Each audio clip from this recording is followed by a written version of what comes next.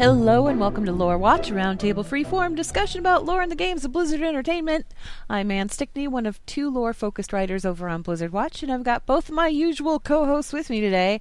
First up, he's a shaman writer, but he's also a lore aficionado, and he's here with us today. It's Joe Perez. Hey, Joe. Well, hi, everybody. How we doing today? How are you doing today? I am doing really, really good. I got to play with Stompy Dinosaurs this weekend. It was a good time. Stompy Dinosaurs? I play with Little Plastic Army Men, and so I got to play a game where I got to play as basically dinosaurs riding other dinosaurs, and it made me exceptionally happy. Okay, that's just weird, but that's okay. Next up is the other lore-focused writer over on Blizzard Watch, and also an aficionado of dinosaurs as well, and that would be Matt Rossi. Hey, Rossi. I've handed that over to Joe. If you have any news about dinosaurs, email it to Joe or tweet it at Joe. I am no longer that guy. You can stop now, guys. It's been several years. I already know this stuff. I get it. The Google thing tells me every day. You don't have to, too. It's Joe now. Joe is our dinosaur guy. I've been handed the hat and scepter, so I guess tweet at me, bros and lady bros. The mantle has been passed on, I guess. All right. I mean, I still like him, but I mean, it gets to the point where literally every time any news story about dinosaurs comes out, I get 57 people tweeting it at me. It's like, guys, I already know. It's okay. I already know. It's fine. I Google tells me every day. That's what they're for. That's why I have an email notification. It's cool. So we're doing things a little bit differently today as far as the show goes. Patch 7.3.5 is coming out tomorrow because we are recording this on, what is it? It's Monday the 15th? 15th, yep. Monday the 15th is when we are recording. So if you are listening to this via Patreon, because they get it a week early, this is all going to be spoiler content for material that comes out tomorrow. And if you want to go ahead and skip the episode and come back tomorrow night and listen to it after you've had a chance to look through everything that 7.3.5 has to offer, we don't blame you. Go ahead. We'll see you then. It's fine. If you don't care about spoilers, go ahead and keep listening. And for people who are tuning in next week on the regular website and the regular RSS feeds, hi, we're talking 7.3.5. If you haven't had a chance in the last week or so to play through any of this content, you might want to come back after you've done that, because we're not really censoring anything here. So that's your spoiler warning. Now, let's get into it. 7.3.5 doesn't exactly have a ton of major content. A lot of the content that it is offering is in the form of a revamped leveling experience. However, if you have finished the Antorus raid, you get a quest to go out to Silithus, and it's a fairly lengthy quest chain. There's a lot to do out there. It is a one-shot thing. You play through it for the story stuff, and then you're done. I don't know if the quests progress beyond that, because I didn't get a chance to get to the PTR last week and see if there was anything new. However, there's some intriguing stuff going on down in Silithus. Have either of you guys played the PTR? Gotten a chance to look at any of this? I have not yet. In a month or so. Okay. All right. Essentially what's going on is, obviously, Sargeras' sword is stuck there. It has wrecked the zone. And this thing is gigantic. And by gigantic, I mean it stretches the length of... The thing is huge. You can see it from Thunderbluff. It is gigantic. And over the course of the quest that you do, you learn that, yes, the sword, it's doing bad things. Bad things are happening. Magni is there. He points out that the sword is bad and doing bad things to Azeroth, and you need to figure out a way to help it. And eventually that leads up to a point where apparently something happens with your artifact weapons. I did not get to that point on the PTR. What I did get to was a bunch of side quests involving the Twilight's Hammer in the area. They're still there. They were not completely wiped out, and in fact they seem to be really fascinated by everything that's going on. One of the creatures out there, there's a couple of new rare mobs out there, and one of them, his name is Ogmot the Mad. He drops a dream journal. It says some really intriguing things, and I kind of want to go over those things because I feel like if we aren't pointing at something that's happening in Battle for Azeroth, we are definitely getting clues for whatever is going to go on beyond that. Now, I sent you guys a text for this, so you guys have had a chance to read through them. What do you guys think? Do you think this is going to be like Battle for Azeroth related, or? I feel like it's going to be the B story for Battle for Azeroth. Yeah. And the reason I think that is actually nothing to do with it itself, but to do with something else that's happening in 735. Okay. They're releasing Ulduar as a time walking dungeon. I mean, as a raid. And I started thinking about this when it talks about, you had mentioned the Il'gynoth Whispers earlier, like when we were talking before the show. Yeah. And one of the Il'gynoth Whispers, which I think dovetails well with the Ogmot's book, is, he fleshes his gift. He is your true creator, which we know means Yogg.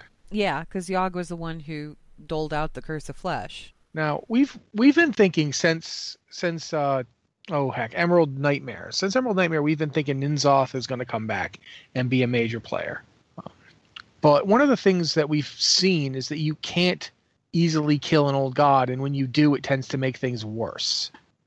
We saw that with Y'Shaaj. Like, Y'Shaaj got ripped out of the ground and torn apart, and that made the Shah, and it made his heart, and they had to basically seal his heart away to keep it from destroying all of Pandaria, and we remember all that. So both Yogg and Cthulhu are dead, quote unquote. Air but Silithus quotes. is yeah. Silithus is Cthulhu territory. And what if it feels an awful lot like that's what he was aiming at? Right? Yeah, with the sword. It feels like he was going for Cthulhu. And if Cthulhu's dead, well, except that they don't die. We've just established that. So what if we've been if N'Zoth is coming back, he might be getting the band back together. He might essentially say, yeah, we all hate each other. I hate you, you hate me, but we want out, right? And this is the best time we're ever going to get out. So there's this part in this about doors. Yeah, it's the last one. Roused by her screams, stirred by her whispers, a blessing from the masters. At last I understand. A door, a path, ours. Fool, the circle has awakened us all. There's several things I noticed in this one. First up, it's her screams and her whispers that are rousing and stirring. Which would imply Azeroth. Yeah. Magni... Which we've already kind of seen, though, right? With the scenario, we've already sort of seen that. But that's the thing. Magni is the one telling us everything. Hold up. Before we get too far into this, because I do want to let you keep going, I want to just read through what's here. Is that okay? Go ahead. As far as his journal goes, and then we'll get to because you jumped right to the end of it, but there's a bunch of stuff ahead of it too. Keep in mind that the transcript that I have, there's two different versions of this. The initial version that came out on the PTR was his journal, and it was very well written for an ogre. Mm-hmm. It was really well written for an ogre. That's the one that I have right now. It has since been updated to translate it into quote unquote ogre speak, where he sounds kind of like a doofy idiot, because that's what ogres sound like apparently, unless you're on Draenor, which is weird. Initially I was like, wait, is this guy from Draenor? Because he's really well spoken, like, the dudes from Draenor are. No, that is not the case. He is just an Azeroth ogre. So when I read through this, keep in mind that this is the version that has not been translated into ogre speak as of yet. First part is, I was a mere boy fighting at the war camp when the masters first blessed me with their visions. I've come to Silithus, to the site of the great wound, seeking wonders beyond imagining. Make me your vessel, masters. Masters, plural. Okay? Next page. Last night I dreamt of two great armadas clashing upon an ocean of blood, shadows writhing beneath them, rising. I smiled in my sleep. Why did the skittering insects have to stir me? Damn those bugs. No matter, we will finish what they began. Page 3. Life returns to this dead place. First the bugs came, now goblins skulk about. It is the blood they crave, I'm sure of it. Bah! Let them have these drippings. Soon there will be enough seas to sate every thirst. Page 4. Today the smoke rose from my campfire and took form, a shepherd cloaked in the shadows of her past, beloved by a flock of blind sheep. She guided them over a cliff. Even as they crashed upon the rocks, they never doubted her. The crows grew fat upon sheep flesh. Her laughter echoed all around. Next page. It just gets worse as we go, okay? Next page. The blade's eye watches us all. Why do you not see? The first of his lies has been offered. Bound by a throne? No, boundless. The next will come soon. I know what this one is talking about, I think. Okay. Next page. A band of cultists arrived. Do they comprehend my blessing, my greatness? They speak of Argus, of the one who was awakened, of the victory that went unnoticed. I shared my vision, but the skinny one just laughed. I do not like her. Next page. Many days have passed without a vision. Have I displeased you, masters? I will leave you a sacrifice. Remember me. Next page. The star peers down. I must hide from its glare. The dagger spoke true. It has been too long since I was drowned. Do not forsake me, masters. Once again, plural. Next page. The bones were picked clean, yet still I am granted no insight. The others scoff. They question my devotion. But I am the chosen vessel. I will not lose faith. Another sacrifice, yes. One more of them will not be missed. And then the last entry is the one that you were talking about, Rossi. Roused by her screams, stirred by her whispers, a blessing from the masters. At last I understand. A door, a path, ours. Fool, the circle has awakened us all. This is fascinating. Like, all of it. And the thing is like, it's not part of a quest or anything. It's just you kill the rare because he happens to be out there. He's not even part of a quest. You just kill him because he's a star in the area. And he drops this thing. And if you aren't looking for it and you don't open the book, you miss all of this stuff. But it's all there. Rossi, you were talking about the last part of this entry here. So I want you to go ahead. Go on. Well, if you look at one of the things I noticed is that it's Magni who tells us what the whispers of a the scenario. It's Magni who interprets it for us. It's Magni who tells us when he talks to Argus. It's Magni who tells us that Sargeras' sword is poisoning Azeroth, and we have to draw the power out of it with our artifacts, which is the thing you missed. Sorry, this spoiler warning, so I don't feel that bad about it. It's Magni who gives us our marching orders every step of the way. And Il'gynoth said, and I quote, the King of Diamonds is now our pawn. It's the King of Diamonds has been made a pawn. That's the exact quote from Il'gynoth. So if Magni is lying to us, it's quite possible Azeroth has already fallen under their sway. If the old gods are awake, they could be using Magni to mislead Azeroth or mislead us as to what's good for Azeroth. And what really gets me is they got us to get rid of our artifacts, the things that made us powerful enough to be a threat to them. And I think they're all coming back. I think it's going to be all three of them. I think at least all three of them are going to be back. And the other thing, you read something earlier just now, one of the ones, what has been awakened on Argus. What if there's an old god there? And I like how they call it they call it's a victory that went unnoticed. Mm-hmm. Well, so a couple things. I'm not entirely sold on the Magni being a traitor type thing, but at the very least, he's the mouthpiece of a child, right? Yes, it's a Titan child. They didn't say that he was betraying us or anything. Right. What it said was he's been made a pawn. So he may be unaware. Well, the thing is, it could be one of those truth to make it worse type thing, whereas we're already suspicious. So yeah, he's made a pawn. He's literally doing nothing but Azeroth's bidding. He's free and walking around because Azeroth said, go do this thing, right? So it could be just as simple as he has no autonomy anymore. He is literally a pawn, and that is his master. And I mean, we've known this for forever, that old gods, and especially little pieces of the old gods or their lieutenants, they don't always have to lie. They can tell half truths. They can tell you something that is true that out of context looks absolutely horrible. This could also be part of their plan to make us not trust Magni, right? This is one of those things where if we don't trust him, then how can we help Azeroth? Because we're now looking at, like Rossi said, this possibility that what if Azeroth's already corrupted? What if, Magni is an unwitting pawn? If we do their work for them because they've sowed that seed of doubt by simply telling us a fact, not necessarily, that he's been compromised, but that he's a pawn. He works for Azeroth. Here's the thing, though. Here's the thing.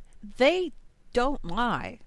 They've never lied to us. And if you go back to 1,000 Years of War, you see why. Because when Ilaria is looking at the void and looking at all of this other stuff, one of the things that she says is that the void sees every possibility, every potential, everything, and they are all true. All of them are. So Sure. as far as the old gods are concerned, anything they tell us is absolutely the truth, because in one of these visions that they've had, in one of these potentials that they've seen over the course of however long, I don't know, creation is around or whatever, that happened. That was true in that one point in time. Sure. And as far as they're concerned, that makes it true. There's no one true path as far as the old gods are concerned. That's a light thing.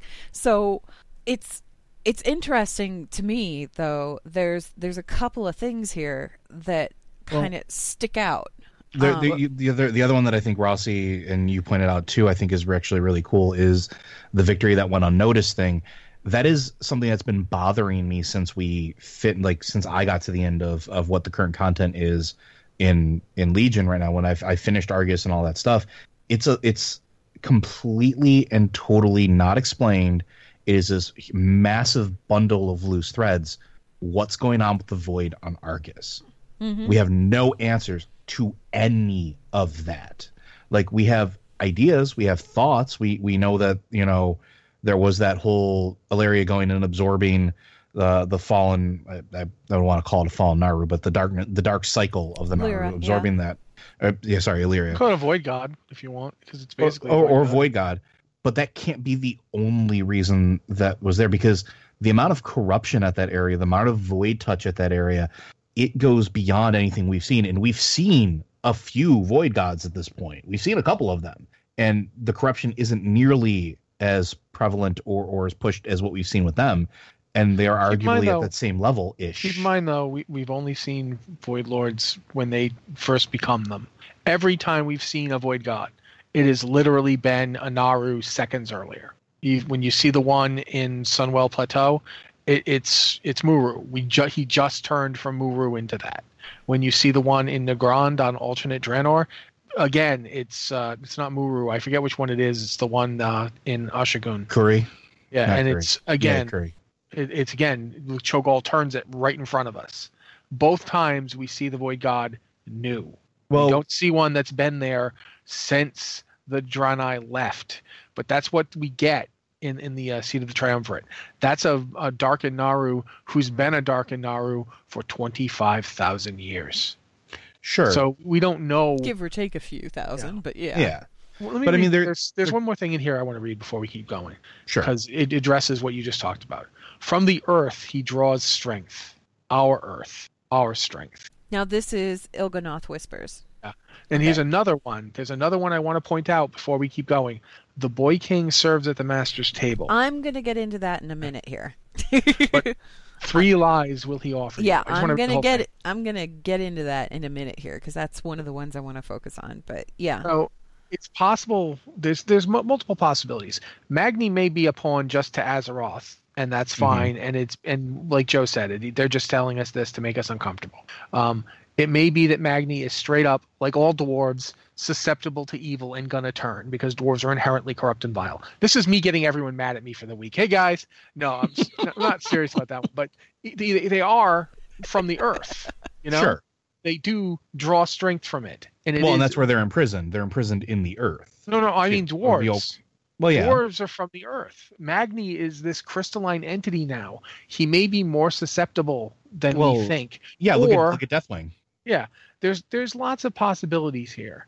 But the one thing we absolutely don't know, we really don't know, is who they mean by the King of Diamonds. We think we know who they mean. It seems obvious who they mean. But that doesn't mean that they mean who we think they mean. They say things all the time that they don't necessarily want us to interpret properly. Like, the one that really gets me too is the star peers down. I must hide from its glare. The dagger spoke true. It has been too long since I was drowned. Do not forsake me, masters. And earlier he says, the blade is, the blade's eye is watches all. What do you not see? The first of his lies has been offered, bound by a throne. No, boundless. The next will come soon. So, I want to jump here. I want I want to jump in here and just propose something and see where you guys go with it. Okay. Rossi, you mentioned the boy king serves at the master's table. 3 lies will he offer you? And we had initially, I believe, back when we were first talking about the Whispers of Il'gynoth and everything, we had a whole episode about this, guys. Go back and listen to it if you want to. I think we were talking about potentially Anduin, because he's obvious the boy king. He's just a boy, but now he's king. I kind of wonder now, though, because it's the boy king serving at the master's table. 3 lies will he offer you. And when you go to Ogmot's book and you go to that section that you just mentioned, it says the first of his lies has been offered. Is he talking about the boy king? And if so, when I see bound by a throne, no, boundless, the next will come soon, all I can think of is the Lich King. Yeah, that's immediately where I went to. All I can think of is the Lich King, and how we were told specifically there must always be a Lich King. Which we were told this by Tyrannus. Was it Tyrannus or was it Uther? It was Uther, wasn't it? It was Uther's spirit, supposedly. But the thing is it was like Uther's spirit that was supposedly in Frostmourne, except that Uther's spirit wasn't in Frostmourne because we saw it at the shrine in the Western Plaguelands. You can still go visit it. He's there. If he's there, how could he be there and be in Frostmourne? So what? And chronologically, for those out there, is the boy king Arthas? I think so. And I think so. Here's the interesting thing about it. And this is why I think, like, I went to the Lich King, and we talked about this before. We don't know where the original power from the Lich King actually came from. We know that it was basically formulated by the highest servants of a Titan that you could possibly get, essentially. Where did they get it from? It's very clearly tied to the Shadow Realm in some manner. It's tied in that realm of undeath. But what did they subjugate? What did they tie to a throne before they tied Ner'zhul, before they tied Arthas, before they tied we've mentioned we've mentioned before, Odin sacrificed his eye to a creature from the Shadowlands, the realm of death, in order to be able to see into there and create the Vrykul. The Vrykul were quick to work for the Lich King. Yep.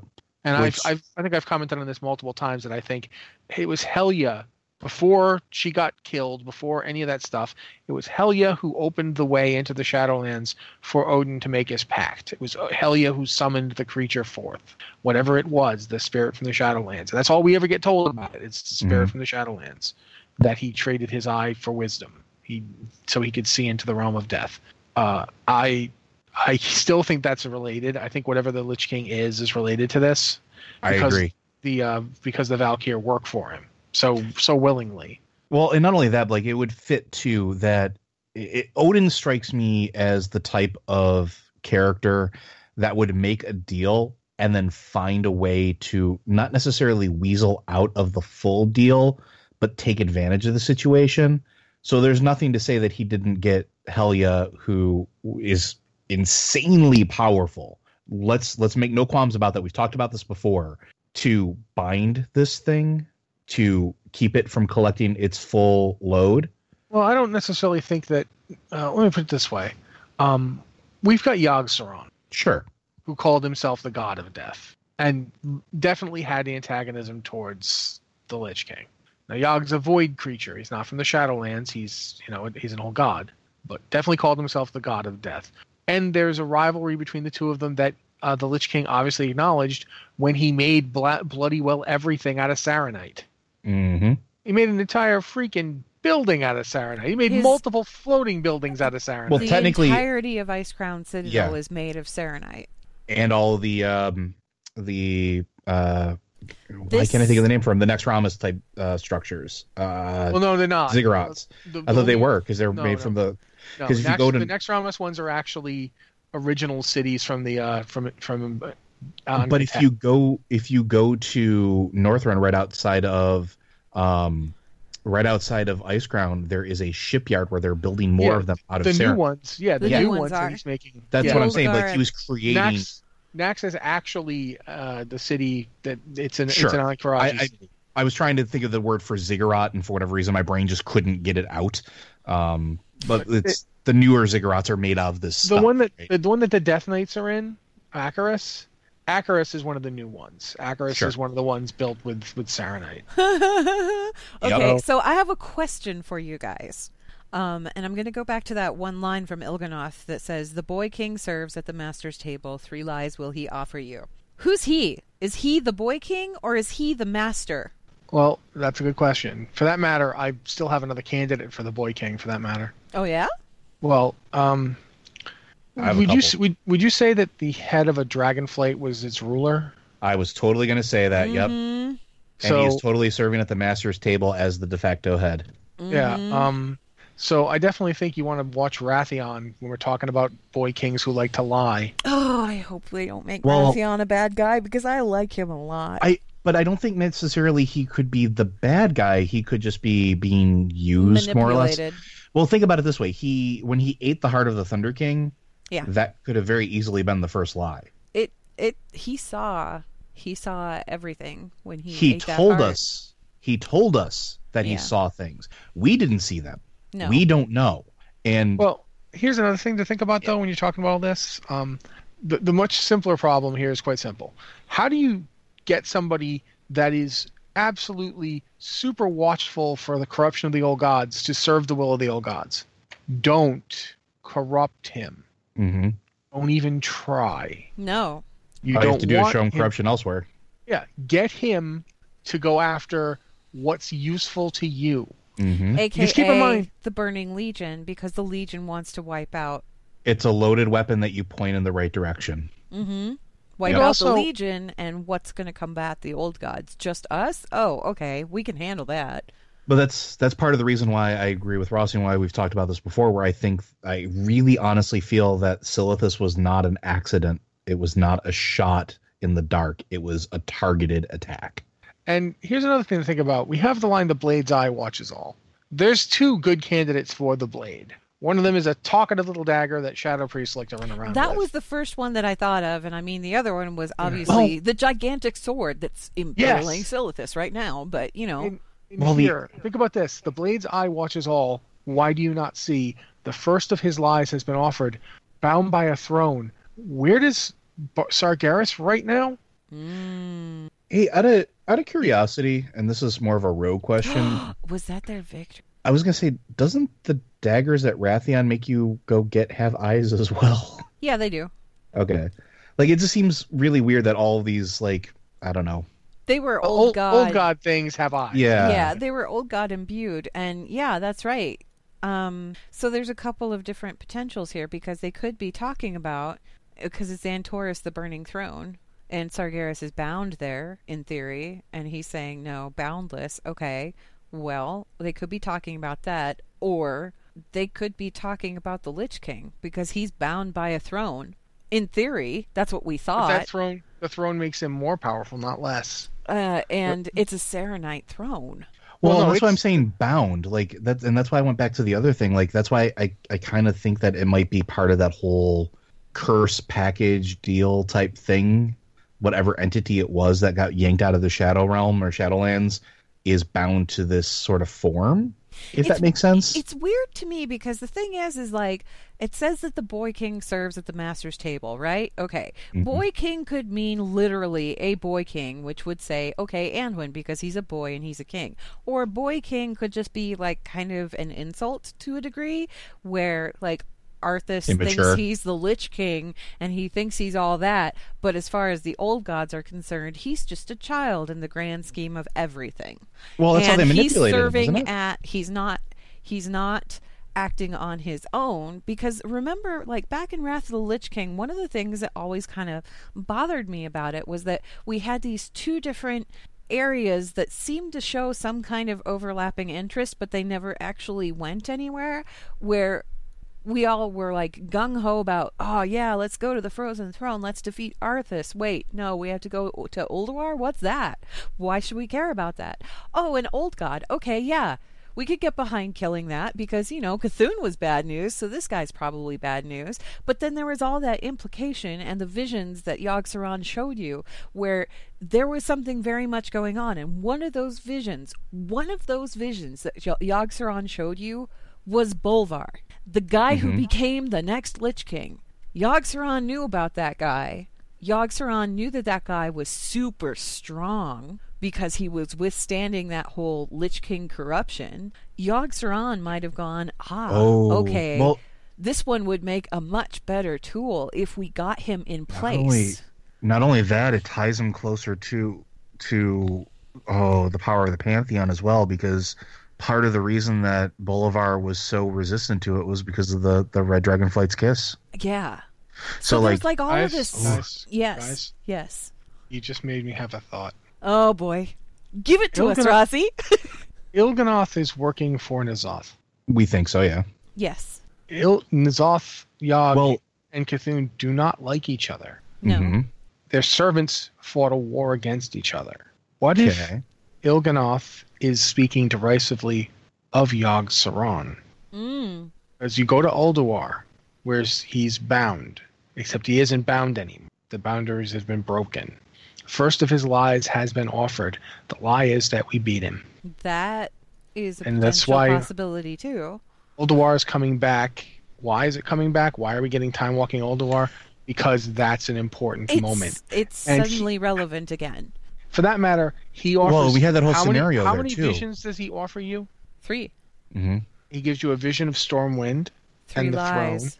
throne. He gives you a vision of the ancient forming of the Dragon Soul, and he gives you an image of Arthas torturing Bolvar.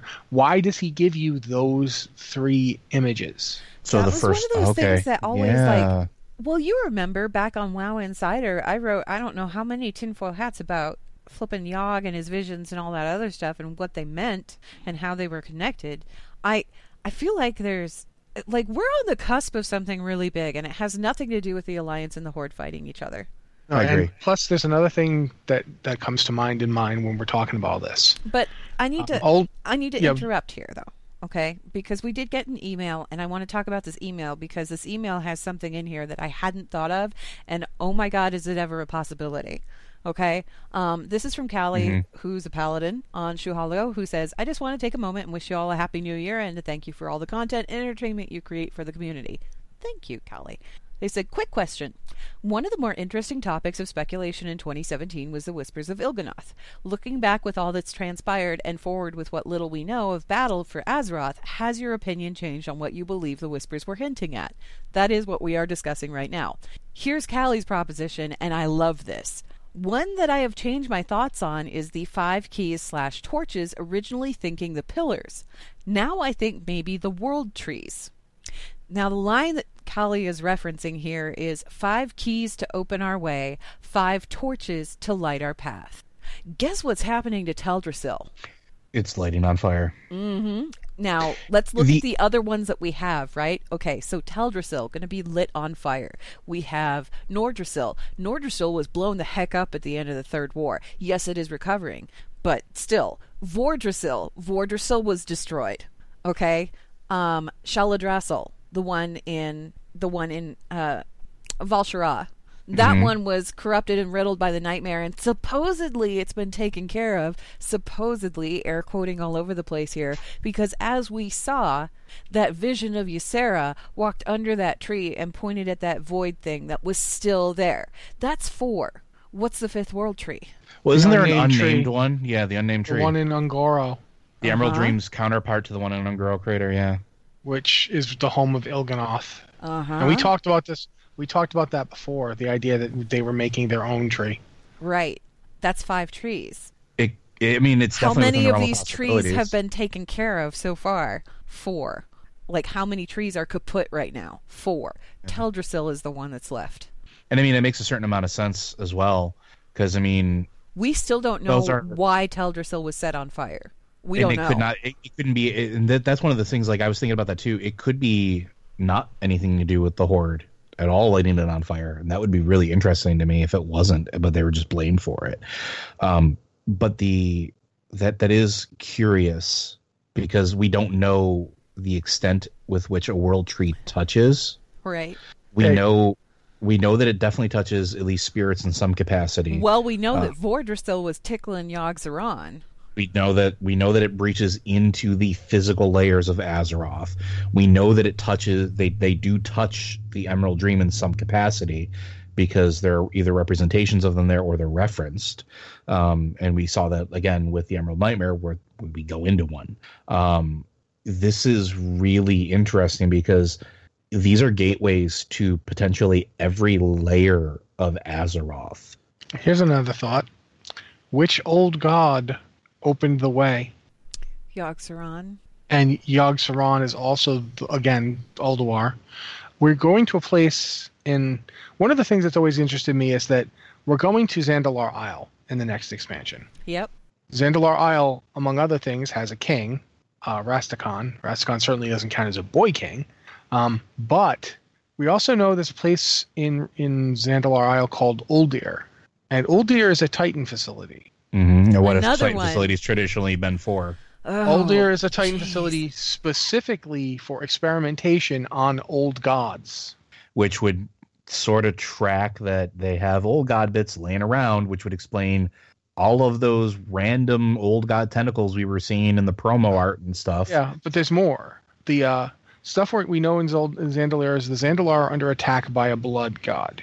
Hakkar. Yeah, which I think is Hakkar. It would make sense.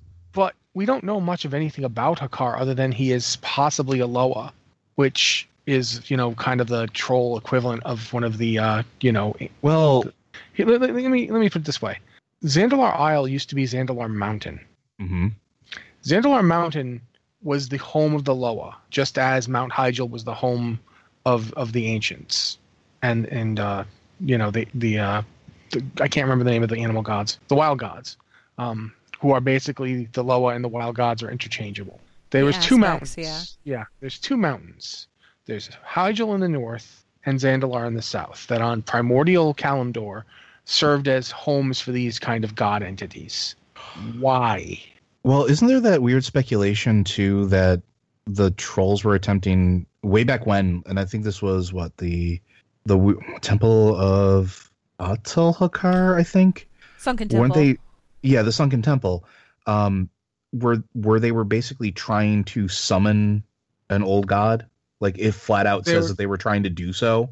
Like, we know that basically they were using the blood from Hakkar to corrupt green dragons to make a connection to the old gods. This is stated. This is straight up said to you when you do the quest there. This is what. So if Hakkar is a Titan creation made from old gods in some way, he's some kind of experiment that went wrong, trying to figure out how old gods work, perhaps made out of Y'Shaarj. Mm-hmm. Now, think about this. The old gods don't die right. And Hakkar hasn't died right. What did we do in Mists of Pandaria? We breached the repository, the vault that held the heart. Yeah. And then we drained the heart's power out into the world, so it wasn't contained by the heart anymore. Thanks, Supposedly this cleansed the shrine and so forth, but the old gods don't seem to be created or destroyed easily. They don't work that way. Where did that power go? And what if we're going to get a fourth old god? Not one of the first, but an entirely new one. Well, this brings me back to the thing that, and this was one of my favorite articles that Anne wrote, and this was years ago, and it was the map with the proposed 5 old god type things. The Lovecraft connection. The Lovecraft connection. I absolutely love it because I will never forget that, because I always thought that too, because we know Cthulhu, N'Zoth, Yogg-Saron, Y'Shaarj, but there are tons of references in a bunch of quests, in a bunch of different things from over the years that reference an unnamed old god. And we don't know if we're going to get a whole brand new one. Like, we might see N'Zoth. I mean, and part of me is like, well, we've seen the single eyeball monstrosity, which I'll talk about in a second, which makes me think that Cthulhu's active again. We've gotten the mouth monster. We haven't really. Y'Shaarj was just pieces of himself, but was supposed to be multi-headed, right? Like, I believe it was the 7 heads of Y'Shaarj. Yeah, 7-headed creature. Yeah. So they all seem to have like some weird, gross anatomy that's sort of like inflamed. I remember jokes about like foot gods, hand gods, stuff like that. But Yeah. that's always interested me because it also seems to be tied to the five senses, if that makes sense, of living creatures, sort of taken to the extreme for each of them.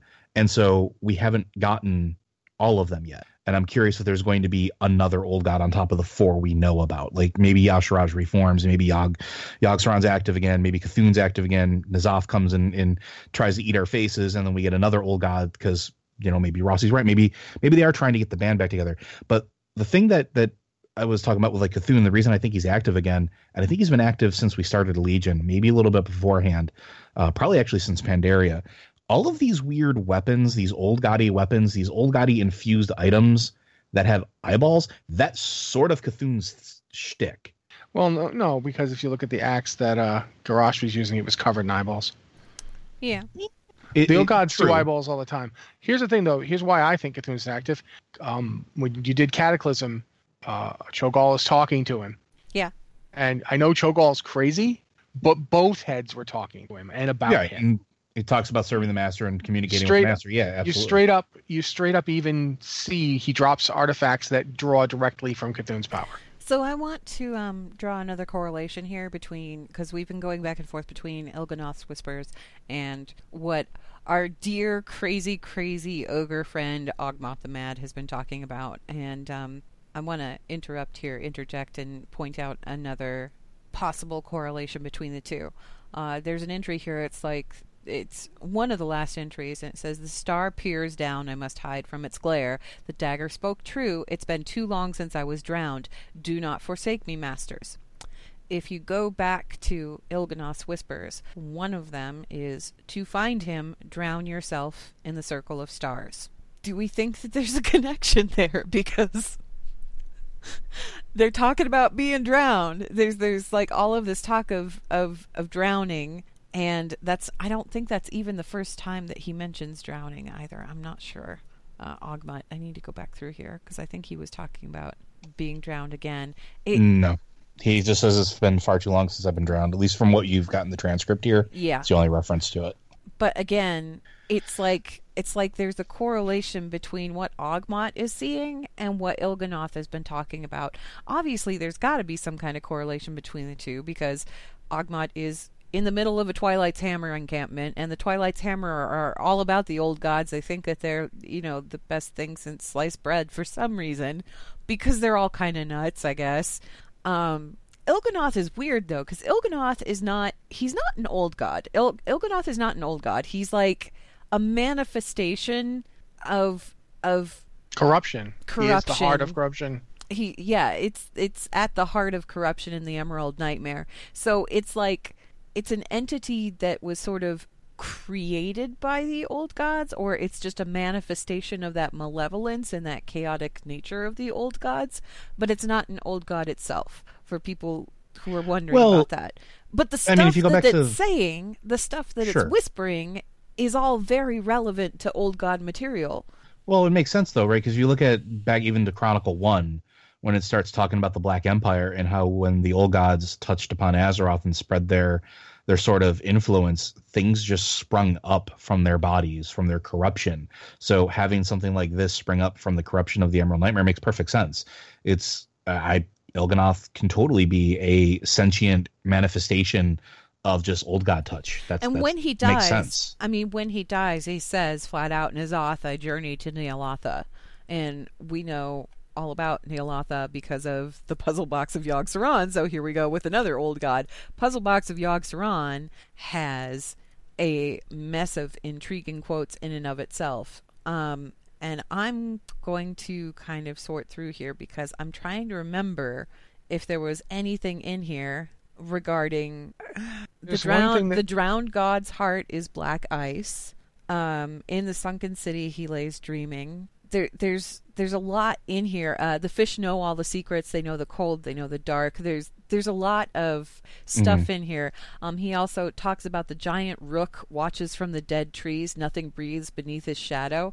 If you go into Il'gynoth says the Lord of Ravens will turn the key. Rooks, ravens, they're kind of there's correlations between all of these. And I feel like for all we've been told that Battle of Azeroth or Battle for Azeroth is about the Horde and Alliance conflict, I feel like that was the face presentation for BlizzCon.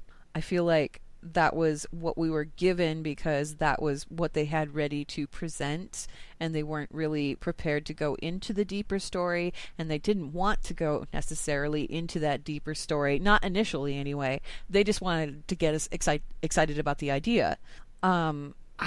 It's weird to me that all of this stuff is kind of correlated. And I know that we talked before about the possibility of Battle for Azeroth being kind of like an interim expansion, where we're dealing with one thing and meanwhile this other thing is going on, and then when the next expansion comes out, it's going to be like some major threat.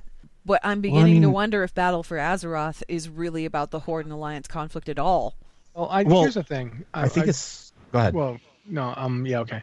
Part of this is something you said, so you'll probably want to comment on it after. But a long time ago, when we first learned the name of the expansion, Joe said, "Are we fighting for over Azeroth, or are we fighting for Azeroth?" Yeah.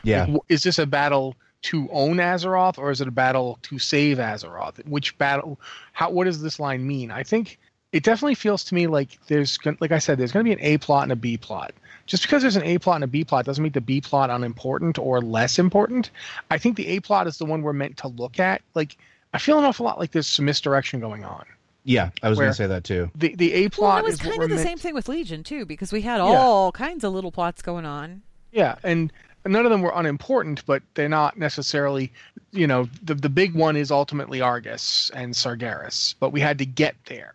And we had a lot to unravel before we got there too. Yeah. Right. I think in this case, I definitely think the Horde and Alliance conflict is going to be real, and it's going to have consequences, and it'll go forward. But I feel like it's ultimately setting up. There's one here, and I'm going to let Joe talk after I read it, but I want to read this one and then let Joe go.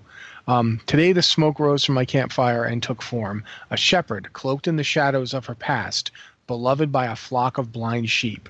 She guided them over a cliff. Even as they crashed upon the rocks, they never doubted her. The crows grew fat upon sheep flesh. Her laughter echoed all around. That ties back to your thing about the Lord of Crows. It also ties back into two characters who could be the shepherd here, and their sisters. So now I'm going to let Joe go. Well, I have an idea of that too, but I don't know if it's going to be the same thing. But I was going to say, so this is something that's been bothering me too since we've been getting more information.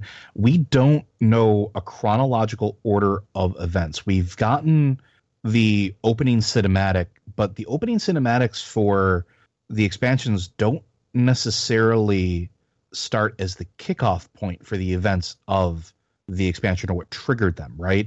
There's sort of this in-between zone. We've seen this a couple times where there's been things like, war crimes happening and then Warlords of Draenor happens. And it's not any way, shape, or form tied to the initial cinematic that we saw for it. It was the catalyst for it, or at least the stuff that happened there and then the subsequent escape happened, right? I'm wondering if that's something that's going to happen here. And I'm wondering if we're not actually going to experience the burning of Teldrassil in game because that's going to be the catalyst.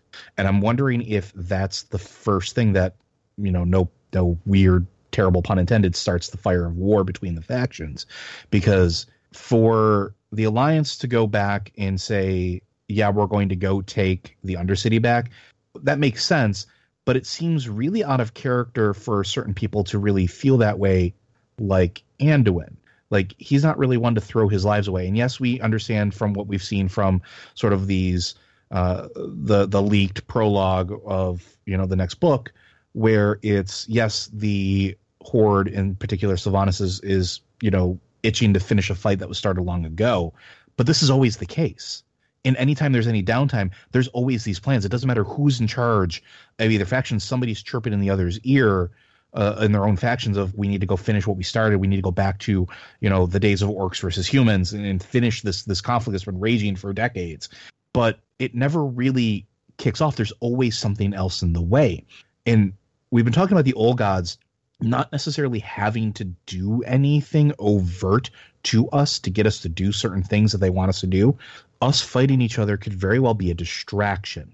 Oh, absolutely. Yes, and I think that Teldrassil might be the catalyst for that distraction because, like you said, it's the last world tree that hasn't been wrecked. It's the last world tree that hasn't been blown up, burned down, destroyed, toppled, something aside from being used as a conduit with Xavius's little branch being plugged into it. Right. One of Oddmot's entries, one of the earliest entries, he says that he dreamt of two great armadas clashing upon an ocean of blood, shadows writhing beneath them, rising, and he smiled in his sleep. So the great armadas, like, I automatically leap to, okay, Alliance versus Horde. Sure. While the shadows writhe beneath them, well, that's what the old gods are all about, really. Is the void. It's interesting there, though, because the Ocean of Blood is pretty obviously tied back into the whole reason we're getting a necklace from Magneto. Ocean of Blood, yeah, because it's Azeroth's blood.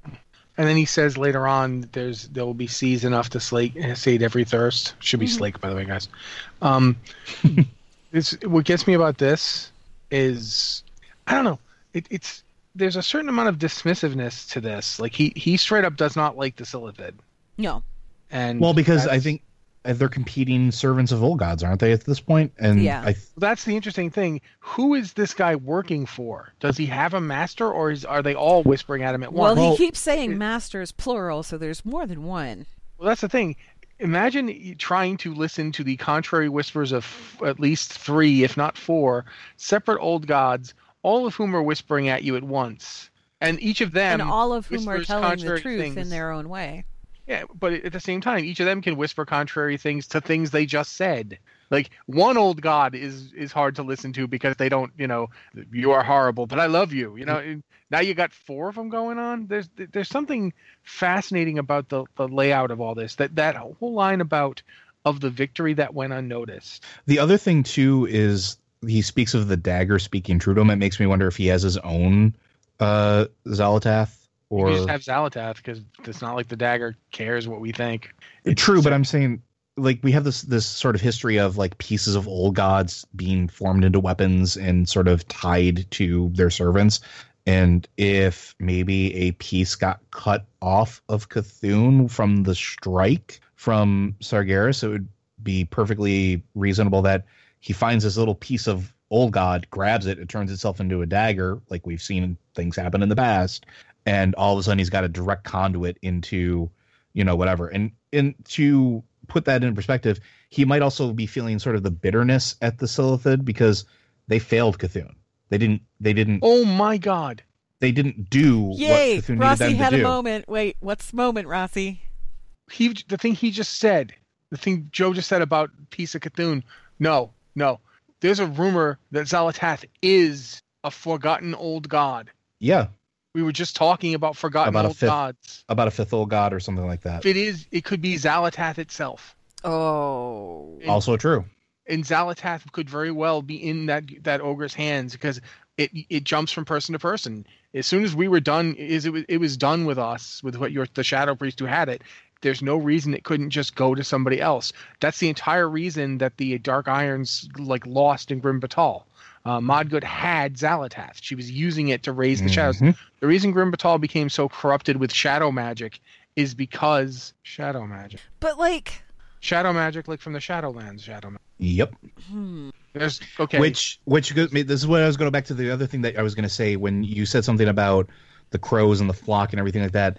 We also don't know what Helia did to get as powerful as she did. No. And crows are kind of her thing. Dude, guys, isn't there shadow priests use ravens in Northrend? Yeah. Mm-hmm. And wasn't there a connection to a raven entity and an old god in Draenor? I mean, Outland Draenor. And didn't they the Skedis? Didn't they bring an old god through or try to, and Gul'dan killed them? So they did, yeah. Oh. And is that possibly related to the red goop that turns them into the wingless Arakoa? Well, and the red mist. Yeah, which the red mist is an attempt to recreate that. And the red mist turned the Draenei into Broken. Well, we don't know what that was because we have Broken that wasn't exposed to the red mist. Yeah, I was going to say that seemed more like fell corruption of some sort more than anything else. But it could be void though, because if you look at the Broken, and this goes back to Argus and that bundle of loose threads that aren't really going anywhere right now. Again, where is the vast majority of those broken? They're void touched, they're void corrupted, they're there. Like we have some good ones, but that could all tie back to old goddy stuff as well, because old gods are of the void. If the red mist is created out of something along those lines, then that's what caused the broken on Draenor to become broken like that. It would make sense that it's tied to the void and tied to old goddy stuff, because there you go. There's your connection with Argus. I originally thought the Lord of Ravens was going to be Ravencrest, but now I'm starting to think it has something to do with the old gods. It very well could be. It could be that unnamed old god, because we have a whole bunch of stuff that we don't touch, we don't know. So definitely within the realm of possibilities. And that's the other thing too. We don't. That's why I went back to Helia as well, because we don't know what deals she made. Because I'm positive she's going to pop up at some point. I really am. I don't think she can. I don't think she can actually be killed. I think she is well in that camp, and she is a shepherd of souls. And if we go with the traditional mythology, the Valkyr were chosen. They were choosers of the slain, right? Like they ushered the worthy souls to the afterlife. Originally the way it worked was that he knew that there were like various souls of his followers. I'm talking about Odin here. That were in the Shadowlands, and he couldn't get to them, obviously, because they were in the Shadowlands. So he made the deal so he could see into the Shadowlands and grant the power to travel between those two worlds. All Valkyr are technically undead. But I'm saying, like, this comment from our little ogre friend about two armadas clashing and the shadows writhing beneath them. Shadows, Shadowland. Where do you go when you die? You go to this weird Shadowland type place. And if we want to talk about... Shepherds of the Dead are going to be real active soon. I'm just saying. I know we've been talking about, like, as far as the corruption stuff goes, with the broken, how we were like, wait, no, it was Fel corruption. No, wait, it was what was it? Yeah, we don't actually know. We know that Gul'dan uses it. Does he use the Fel to cure it?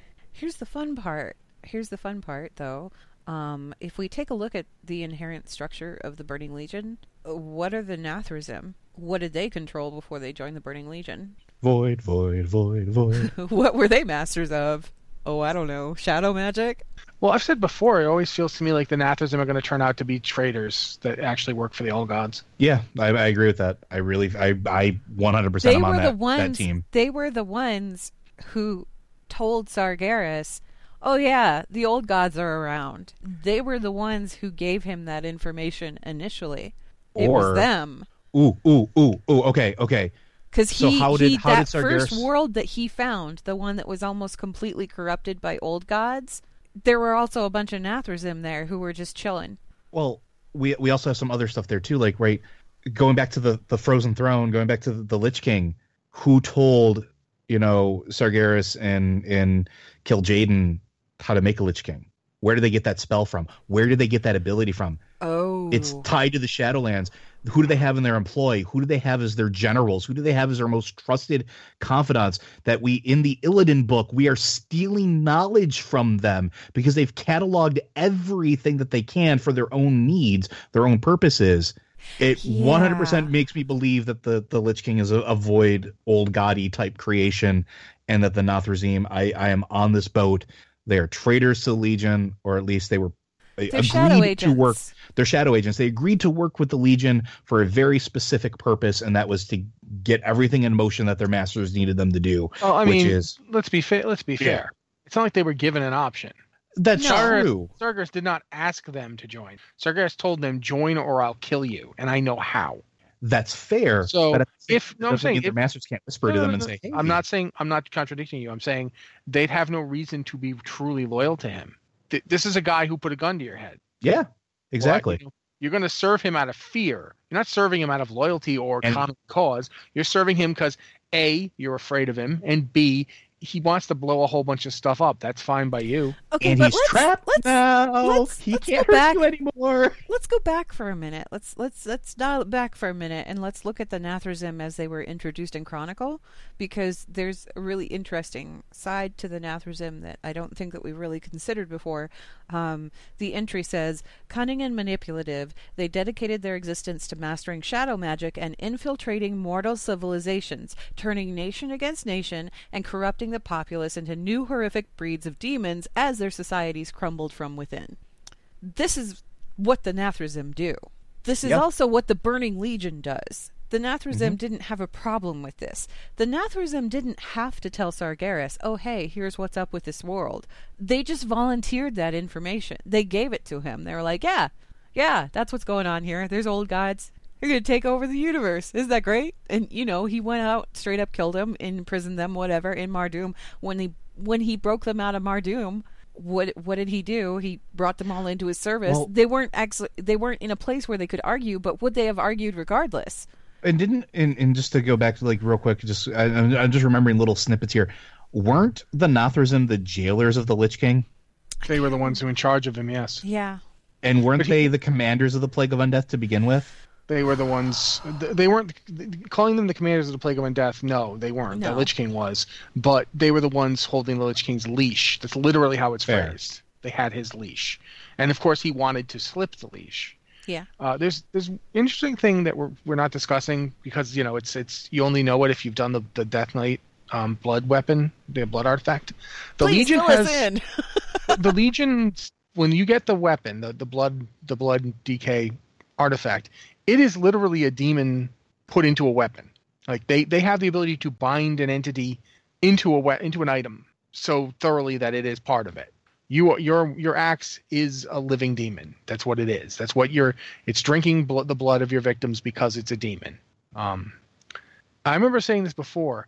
The Shadowland creatures aren't void gods or void lords or from the void. They're from another direction on the cosmology chart entirely. The Shadowlands are directly between Azeroth's plane of existence and the plane of existence of actual death. Yeah. Like pure necrotic energy. What we only know about the void lords right now as entities from outside our reality that can throw things in, but we also know that the Titans come from some arcane place. We know this because of the 1,000 Years of War. The Titans are like sparks of pure arcane energy that worlds form around like pearls to insulate them. The world soul of a Titan is from somewhere else. Mm-hmm. It's very similar to an old god in that it comes into our reality and becomes something else. The old gods, in fact, might be a ripoff of them. And it would make sense. Sorry, go ahead. Well, just if that's the case, we know that demons are that from Fel. Demons are entities of pure Fel who come into our reality from Fel. And Fel is created by the annihilation of light and shadow. Like when the light and the void fight, they annihilate each other. That creates Fel. We don't know yet about all the other points on the cosmological compass, but imagine that there is a rival to the Void Lords from the realm of death. Yeah. Something that unimaginably powerful, but a death-focused being instead of a madness, void-focused being. What if the creature that is inside the Frozen Throne right now, the entity that was merged with Ner'zhul, what if the reason it made a deal with Odin in the first place was to get an anchor point into our world?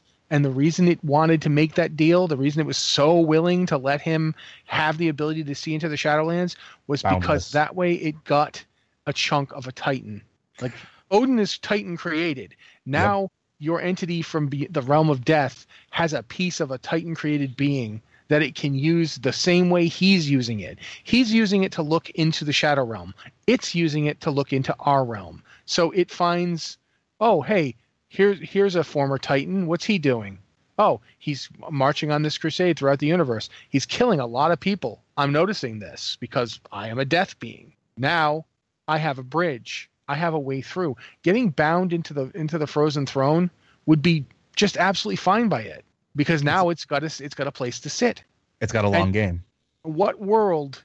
The thing is, Odin made his deal. Odin created the Valkyr. The Valkyr are death beings.